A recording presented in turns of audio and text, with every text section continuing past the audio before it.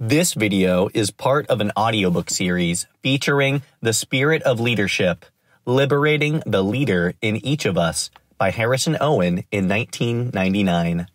For more audiobooks, please visit my YouTube channel, find me on Spotify, or visit my website for downloads. Chapter 5, The Life in the Underground, The Basics of Leadership. Although my mother and her friends might not have liked the image, I think they operated very much in the underground. From the viewpoint of those in charge, they were definitely off the books and not in control of the normal levers of power. Despite this, actually because of it, they managed to accomplish much deemed impossible by those who thought they determined the nature of possibility. Leadership in the underground was not without its power, albeit power that manifests itself in some basic, counterintuitive, not to say mysterious ways. As we experience the dissolution of the structures and controls by which we have always done business, we may do well to take another look at that elemental world. The return to basics is partially a nostalgic revisitation of a simpler age, but it is not necessarily for that reason, because it may well be that we missed some important things along the way to our future. On the simplest level, what we discover are the informal organization and the informal communication system. But these discoveries, I think, are only the beginning, and a rather superficial beginning at that. Under normal circumstances, the informal system is understood to be more primitive and less sophisticated and evolved than the formal system. There is a sense in which we have intentionally and thankfully left the informal way of doing business behind in our ascent to the present rational mode. The informal system is seen as less, and the formal system as more. The history of organization, as indeed the history of the species, would seem to justify such a view. There was a time when all of us were hunters and gatherers, operating in a very loose and informal set of relationships. As we matured, however, we settled down to create villages and marketplaces. We got organized.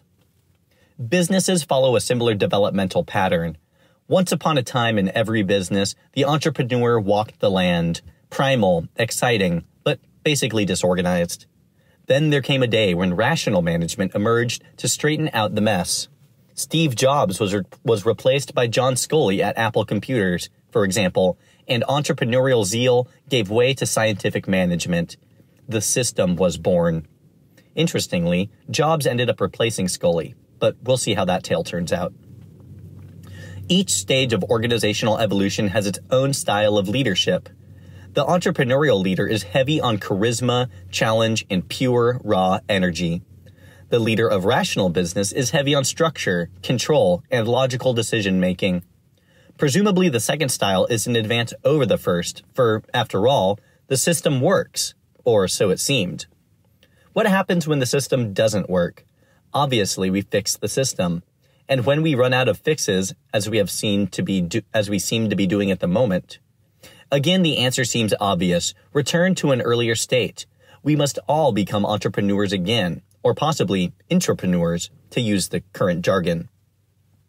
But maybe, just maybe, our understanding of the entrepreneur and the entrepreneurial organization as a lower form of life was correct.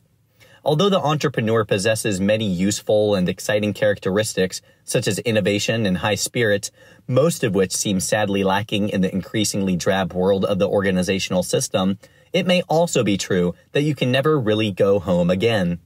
After all, we have certainly had our entrepreneurs in recent days, but as romantic as the cowboys of the business world appear, in fact, the days of the Wild West had their limitations. Are we then condemned to oscillate between the entrepreneur and the rational manager or leader, recognizing the insufficiencies of each, but being unable to find anything new?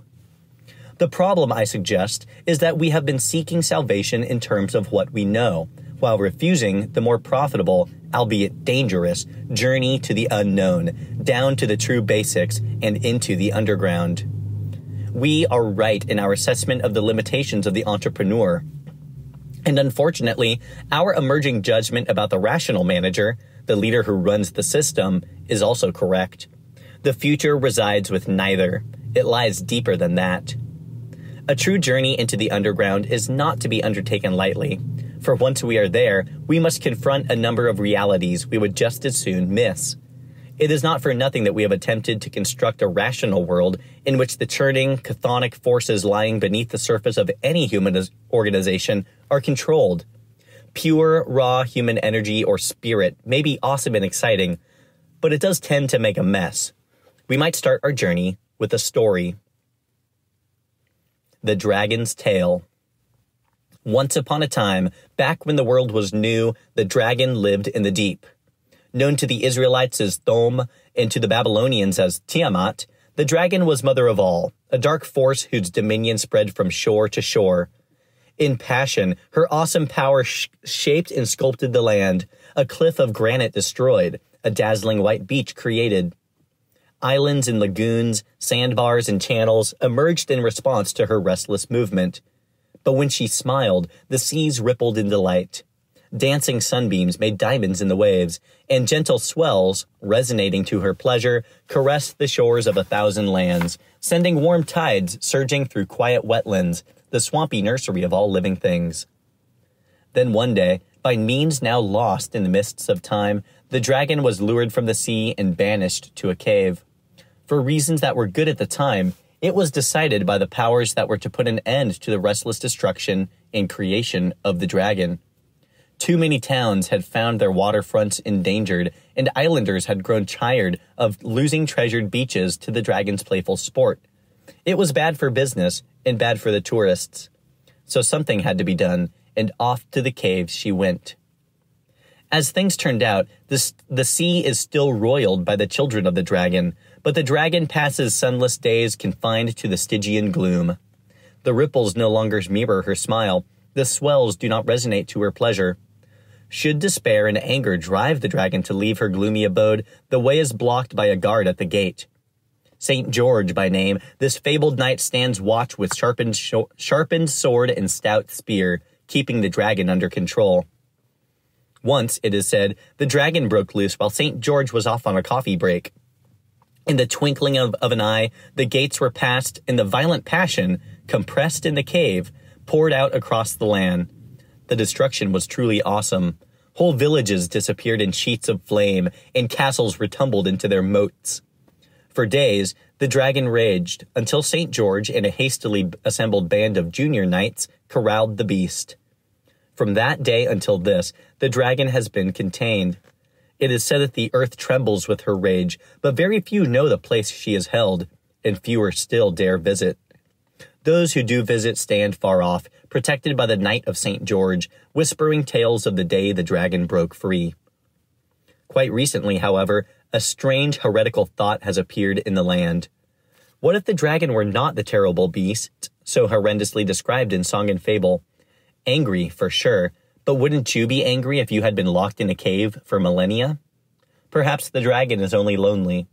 What would it mean to make friends with the dragon? Leadership. Making friends with the dragon.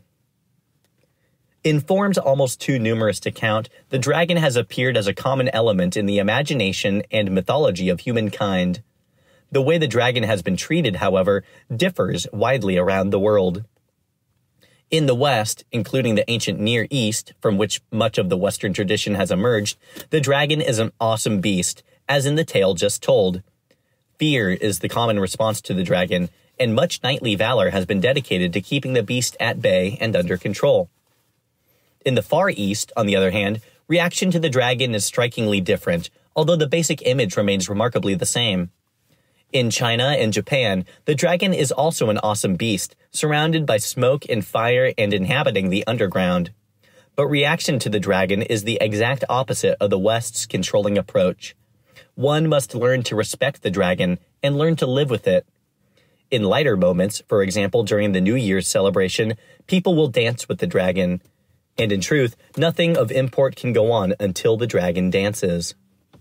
The dragon, in all of its manifestations, points to the world of deep primal power, the surging world of spirit, from which everything, so the story goes, emerges.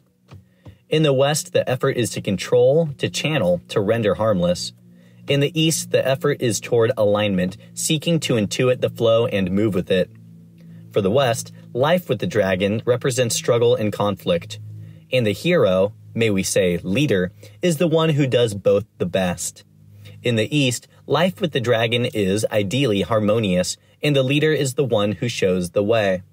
Who knows whether dragons exist?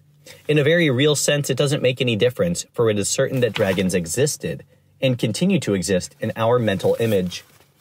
To the extent that the pictures we hold in our minds tell us something useful about who we are and about who we might become, our Western perception of the dragon suggests that we are very uncomfortable with deep, surging forces that lie beyond our control. That insight, if such it be, might best be left on the analyst's couch, except for the fact that there apparently are a number of dragons loose in our world at the moment, none of which we seem likely to control. Might it not be that there is some wisdom available from the East? Would it not be well to make friends with the dragon? The yin and yang of leadership.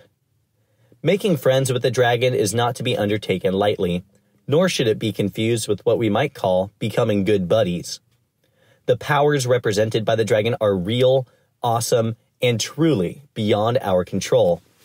Those who presume to assert control, in the sense in which we in the West commonly mean, will discover that the dragon simply either hides out or explodes. Neither result is useful. By the same token, efforts to trivialize, or to be good buddies, are productive of nasty surprises. Precisely when we think we have it all together, things get out of hand. Making friends with the dragon requires a strong sense of balance and appropriateness, which is where the notion of yin and yang becomes useful. The Eastern notion of yin and yang describes the conditions under which friendship may be developed and leadership may be exercised.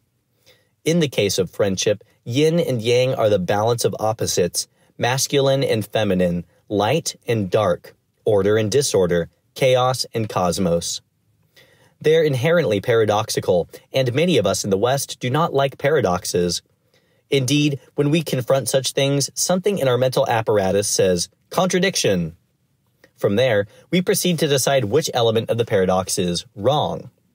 Our rule of thumb is either or, either male or female, light or dark, order or disorder. Much of the rest of the world looks at the same information and concludes both or and. It is always a question of balance. More than balance, it is necessary polarity. The light illuminates only in the darkness. Order becomes manifest only out of disorder. Female assumes meaning only in relationship to male, and vice versa, in all cases. There is no right or wrong, better or worse. Always there is both and. For leadership, the polarities of yin and yang represent the range of opportunity, the definition of the field on which leadership will be exercised. It is a large field and a broad range. Anything less will restrict the opportunities for growth. Thus, when the world is seen only in masculine terms, the feminine aspects of warmth, nurture, acceptance, caring, and support tend to disappear. But if the situation were reversed, so that only the feminine was apparent, the necessary masculine elements of challenge, thrust, judgment, and distinction would be lost. Challenge left unbalanced by caring is destructive, but acceptance without critical judgment is mush. What is true for the polarities of male and female is equally true for order and disorder. Leadership that perceives order, cosmos, as its mission, and disorder, chaos, as the enemy, will totally miss the opportunities present when the established forms and structures fall away, allowing for the creation of new and more appropriate ones. Such leadership will spend its time holding on to what was order, instead of nurturing the growing edge appearing in chaos. There is no question that chaos is a mess, but messes, like swamps, turn out to be the nutrient seedbed of emergent life. Our Western inability to hold the polarities and accept the paradox of yin and yang has led to extremes of leadership style that, at best, are amusing and, at worst, are horribly destructive. When leadership operates exclusively in the masculine aspect, the single powerful one takes charge from the top. Decisions are made, but few care to follow because there is no ownership. When leadership swings to the opposite side and the feminine dominates, participative management discusses and discusses and discusses. Everybody owns it, but nobody does anything. There is a time for talk, and there's a time to walk. The question is when and what is appropriate. A sense of appropriateness is critical, but it is also maddeningly elusive. As in poker, you have to know when to hold 'em and when to fold 'em. You should ask, when is that? Should you ask, when is that? The usual answer comes back to haunt you. You just have to know. All of which tells us that appropriateness is not a matter of formula. Three parts participation to 1 part decision may look good on the printed page, but it, or any other formulation, simply does not work. What cannot be achieved by formula may be achieved by attention to the flow of the spirit and by continued practice. Just as a champion poker player does not emerge from a single session at the table, and certainly not from a quick reading of the rulebook, so in the domain of the dragon, effective leadership simply does not happen without practice.